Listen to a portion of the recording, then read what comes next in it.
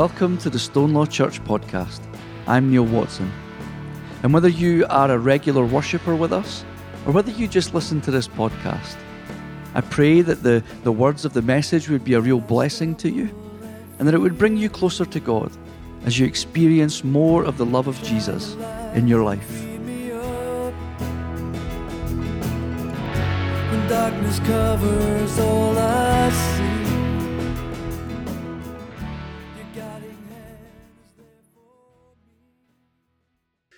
I've always been fascinated by Palm Sunday ever since I was a little boy. I've loved that mental image that I have of all these people waving the palm branches and singing as Jesus comes in on the back of a donkey. And I loved it as a child, but I think I begin to love it even more each and every year as I get older. And the thing is, I have a tendency to look at things quite deeply.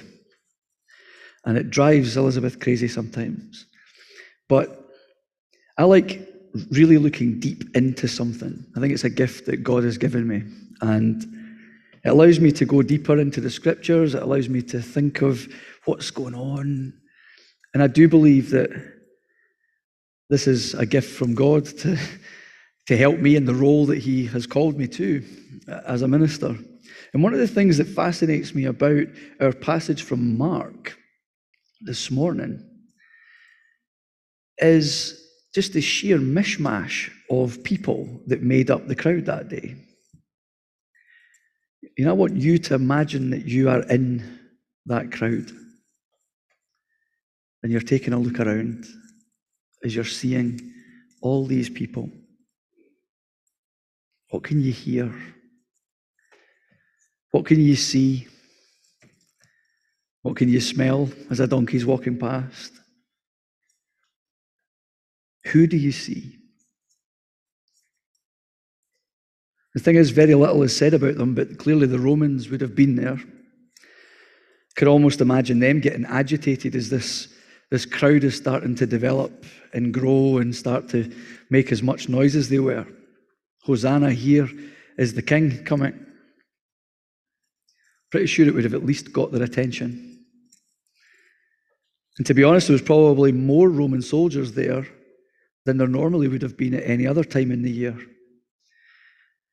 All positioned towards Jerusalem as they were charged with keeping the Jewish people under control in the run-up to Passover and the big festivals. Crowds were a potential for trouble for the Romans. They didn't like crowds. And as the Jews were getting ready to celebrate Passover, it wasn't uncommon for some Jewish zealots to use it as an opportunity to try and stir up the Jewish people, to try and overthrow the Romans. And maybe the Roman soldiers might have thought this is what is about to happen. The crowd are being stirred up. Here comes the King. Maybe they were expecting to have a battle of some sort as this King is coming towards them. They might have one hand on their sword. And then they would see Jesus on the back of a foal, a small donkey. And you can only imagine that would have caused a great deal of hilarity amongst the Roman soldiers. Here they were, seeing this triumphal entry of Jesus the King. They were getting themselves wound up, agitated, thinking they were going to have a fight. And here comes Jesus. This triumphal entry looked nothing like a Roman triumphal entry. They would have seen similar types of tributes before, but it was always on the back of a horse and lots of gold and swords.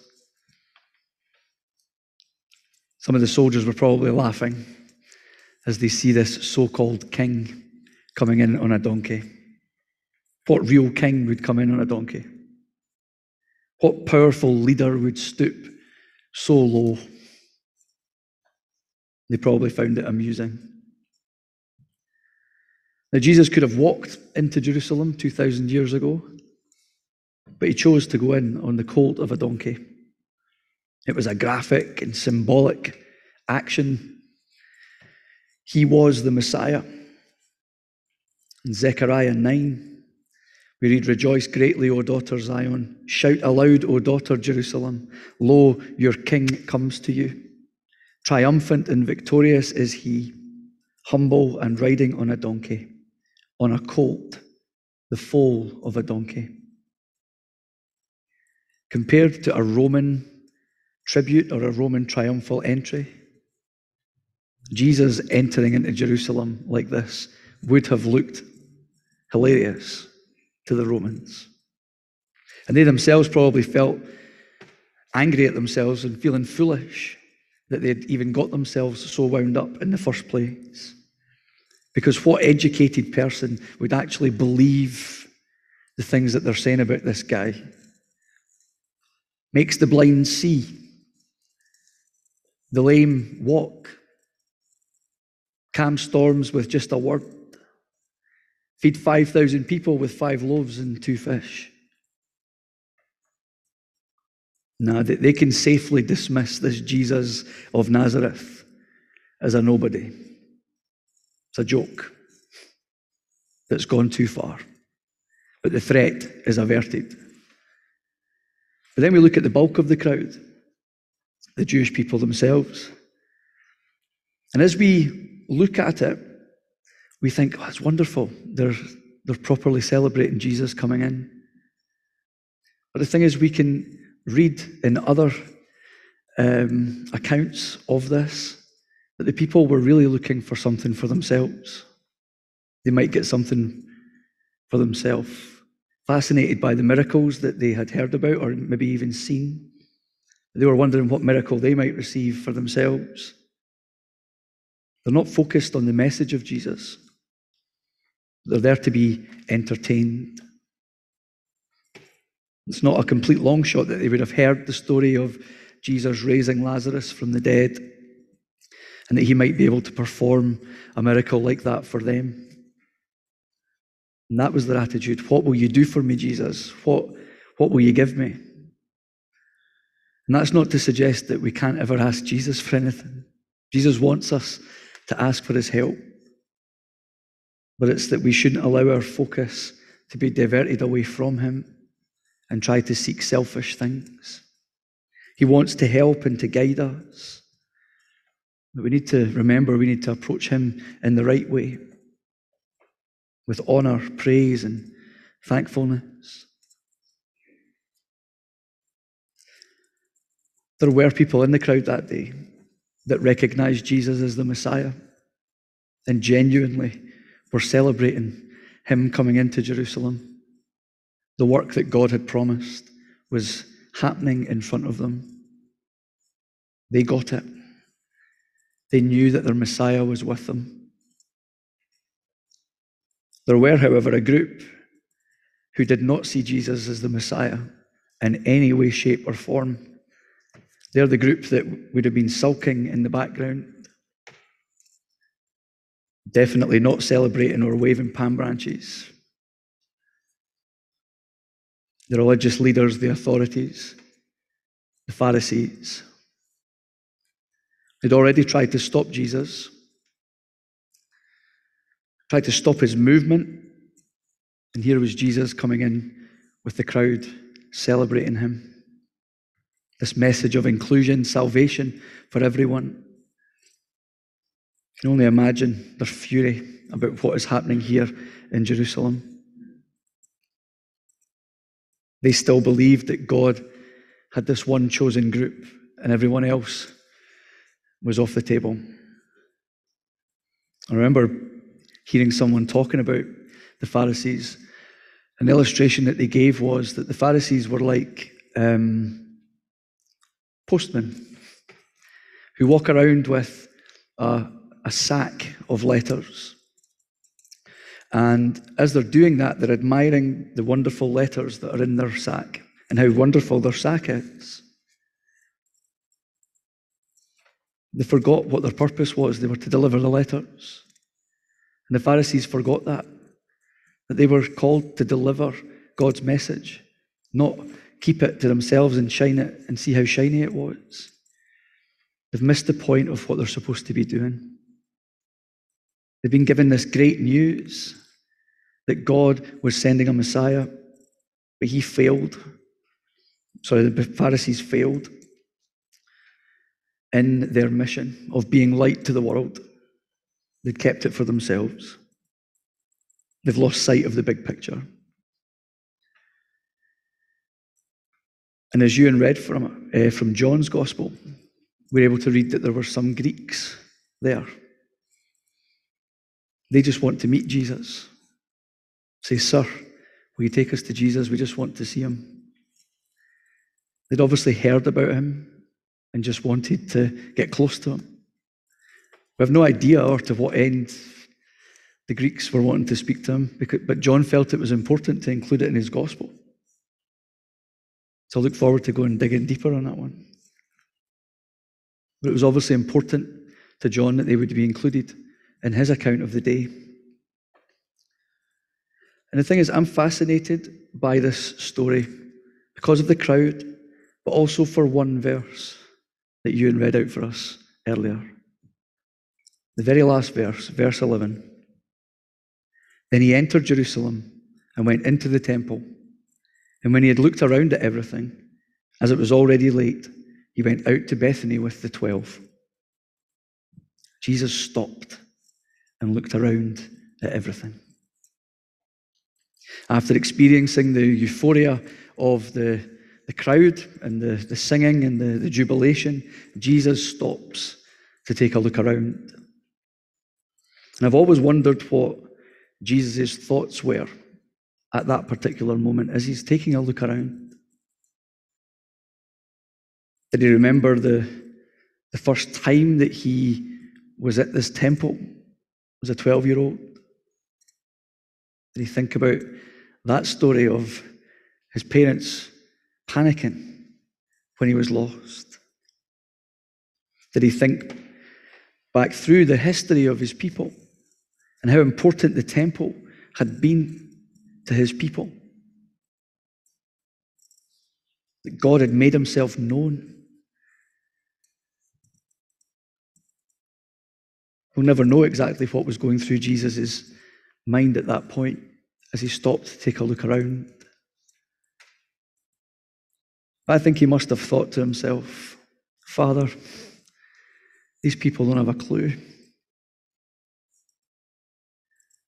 No matter who was there that day, the Romans who were amused and laughed at Jesus, the Jews who wanted to join the party and find out what was in it for themselves, the religious leaders, the Pharisees, reluctant to give up their power, their prestige, their authority, unwilling to accept Jesus as the Messiah, or those who just simply wished to see him. Each and every one of them had their own ideas, their own thoughts on what was happening that day. They all had their own thoughts on what the future would look like. However, in amongst all of the jubilation and celebration, not one of them could possibly have known what was about to happen over the next few days. That would see pain and sorrow. Only Jesus knew what was going on. And he stopped to take a look around at everything. And the journey that we'll take next week through Holy Week can be a really emotional journey. And we should allow the Holy Spirit to minister to us as we journey through that week. And if you can make it to the Rutherglen Churches Together joint services next week, then please do. Jesus stopped and took a look around at everything. And I see a link between our passages and one of my favorite verses from Romans 8. Paul writes, "We know that all things work together for good for those who love God, who are called according to his purpose." And remember, Jesus stopped and took a look around at everything. N.T. Wright is one of my favourite scholars and authors. He writes in a very engaging way. He and his books were a great companion to me while I was doing my studies at New College. I loved his insights. Not only as N.T. Wright, but also in his guise as Tom Wright. He's helped me with my own personal devotions as well. He tells an interesting story of one time that he was leading at a conference. And after he delivered his talk, someone came up to him and said, N.T., I really loved your book, but I really feel that Tom Wright nails it so much better than you do. Are you related? And apparently Tom just smiled and nodded. You see, as an academic, he's N.T., and when he writes for a more devotional sense, it's Tom Wright. And I highly recommend his commentaries on the New Testament if you want to go deeper with the Bible. But one of the interesting things that Tom highlights in his book on Romans is that there's a number of different names that God is given. And in Tom Wright's translation of Romans 8, God receives this new name, and it's the searcher of hearts. God stops and takes a look around at everything in our hearts. Tom's quick to acknowledge that this might be a scary thing for us because we might not necessarily want God to be snooping about in our hearts all the time. But the thing is, God isn't looking for bad things to punish us with. God is looking into our hearts to see how deeply we love him. Because without our love for him, none of it makes any sense. God's love for us, our love for God, is important. But the thing is, Romans 8:28 has been described as a bit of a double-edged sword. Because on the one hand, it can be used for great encouragement. We might find ourselves in troubling circumstances, and that verse can really speak to us. We might find ourselves in a real tough place. But the thing is, when we read that particular verse, we're kind of struck and we start to ask ourselves a question. Because we might want to ask the question, do all things work out for good? Because there seems to be a couple of issues with this verse. The first is that they seem to promise something that we have trouble believing. Paul writes, we know that in all things God works for good. Kind of thinking, Paul, can we really be sure that we know? Can you be so sure to write that? I think most of us are not quite as sure as Paul in his writing to the Romans. We might hope all things work for good. We might even try to believe that they will. I'm not sure we really know they will when we find ourselves in that tough place. The second is it seems to contain something that we feel should be left out. Because it says we know that in all things seems a bit too definite for me. We might go as far as saying that some things work together for good. We understand that out of difficult times we can be strengthened. We can learn new things about ourselves, new ways of coping. So there are things that can come out of it. We can learn great lessons about our faith. So some things clearly can work together for good. But it's not a surprise that Romans 8:28 is a beloved verse, because you may well be able to provide testimony to that verse speaking in your life. You might have been sick, but the verse was like a medicine for your soul. You might have lost a loved one, and these words somehow comforted you. You might have been feeling crushed, beaten by the world, and these verses were able to give you hope to carry on. But it's not a shock to us that not everyone will take this verse. Because we might start asking ourselves, what do you mean good? Sickness isn't good. Murder isn't good. Divorce isn't good. War isn't good. Persecution isn't good. And that's the thing. Sometimes this verse from Romans 8 is misunderstood.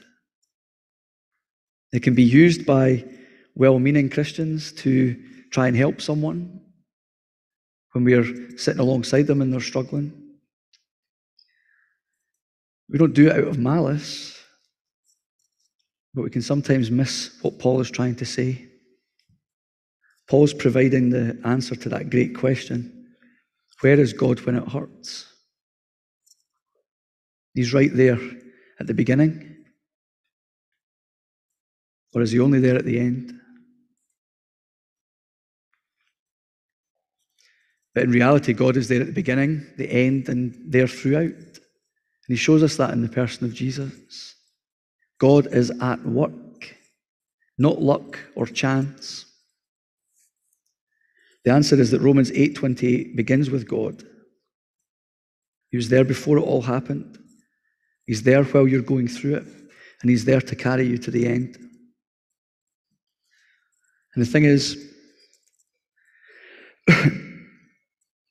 the Bible never asks us to pretend that pain isn't real or that we find ourselves struggling. Tragedy is tragedy. Pain is pain. But God wants you to know that he is with you throughout it all and that he's at work. So the thing is Paul saying that whatever happens is good? No. Is he saying that suffering and evil are good? No. Is he saying that we'll understand why God allows tragedy to happen? No. I'm seeing a few think about, right, okay, Neil, what is he saying if he's not saying all of those things? Paul is saying you have a God who is at work. There are mysteries in life that we will not understand this side of eternity, but God is at work. We're not always sure how, but to what end, it is always good, never evil. God is at work, and it's always for good. So as we come to the end of this sermon, I want us to take away that while we can be like the crowd on Palm Sunday, so wrapped up in our own situations that we can't comprehend with all certainty what the future will be like, it works two ways. In the best of times, but probably more so in the worst, where we feel we need to hold on to God's truths even more. God is able to not only take the rubble of a broken creation and turn it into something beautiful. God promises that that is what he is doing and what he will do forevermore. And he shows us that in Jesus. We have a God who can take everything and turn it into good for those who love him and are called to his purpose. And those who are called receive the Holy Spirit. Help them to receive Jesus each and every day of their lives. People that are called Christians are called to have a new perspective on their lives and life in general. We're called to look through a different lens to the rest of the world. We need to look through the kingdom lens that we've looked at over these last months. Because through that lens, we're able to trust God. We don't place our faith in earthly treasures. We're able to find our security in an eternal life with our Father in heaven. Paul suggests that we're able to learn to accept, not resent, the pain and persecution that will come. They're able to accept this because they know that God is with them throughout it all, and that we're never called to anything that God wouldn't do before us. He's willing to show us in the person of Jesus that he too would be willing to go through pain, suffering, persecution. And that all starts with a celebration on Palm Sunday. Through our journeys, God will be at work. So take some time to stop and look around at everything this week. Take a look at what God is doing and working out in your life. A work that is taking your situation and turning it into something good, everlasting, because you love him and God loves you. Let us pray. Lord Jesus, we thank you again for your wonderful example. Your wonderful example of humility and love. That despite the situation that was unfolding, you held true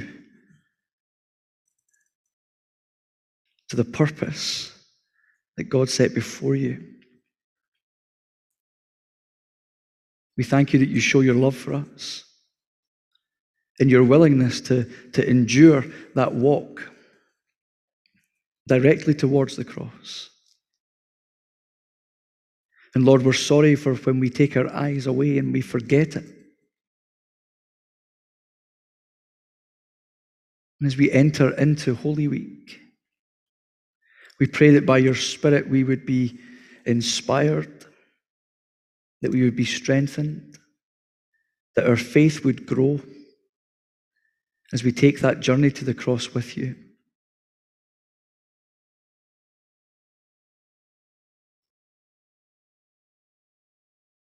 Lord Jesus, we offer our praise, our worship, and our thanks.